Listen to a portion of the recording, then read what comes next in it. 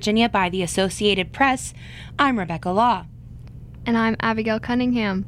Maintenance and service union workers have gone on strike at a West Virginia hospital after their contract expired. About 1,000 members of the Services Employees International Union District 1999 walked off the job Monday at Cabell Huntington Hospital.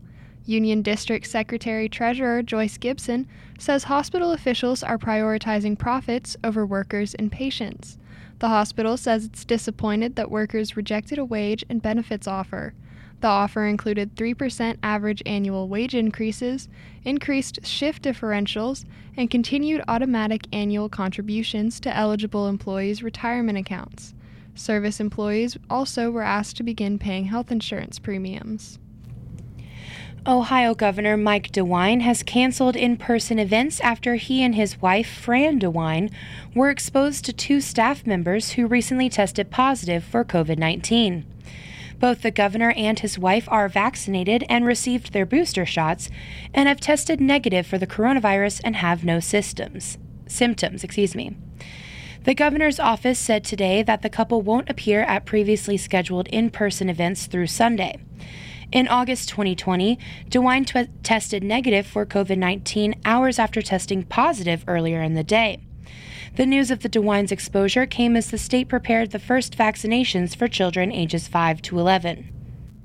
Kentucky's Georgetown College says it has fired the school's president after reports emerged accusing him of sexual assault and sexual misconduct against employees.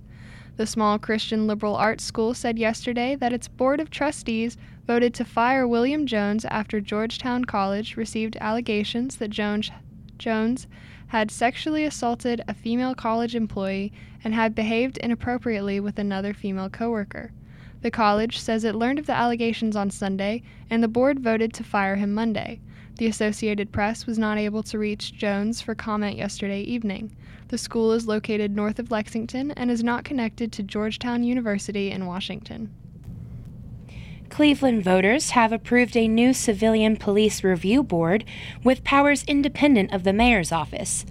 The measure creates a community police commission to oversee the board, which has authority to investigate complaints from the public against officers and to order disciplinary action. The action comes as the city remains under a federal consent decree after the U.S. Justice Department found a pattern of officers using excessive force and violating people's civil rights. Cleveland joins Columbus and a number of communities nationally that have created similar civilian review boards in recent years.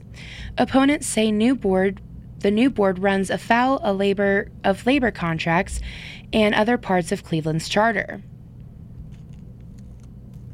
Several West Virginia towns are receiving federal funding for hazard mitigation projects.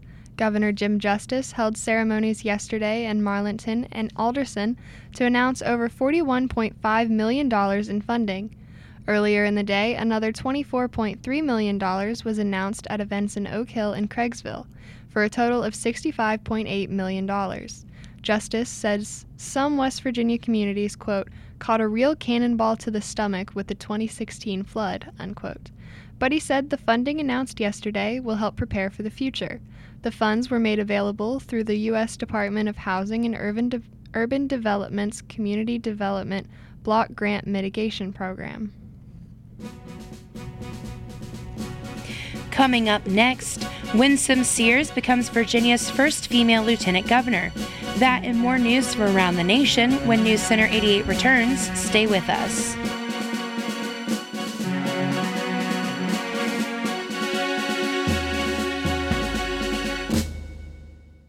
Not all superheroes wear capes.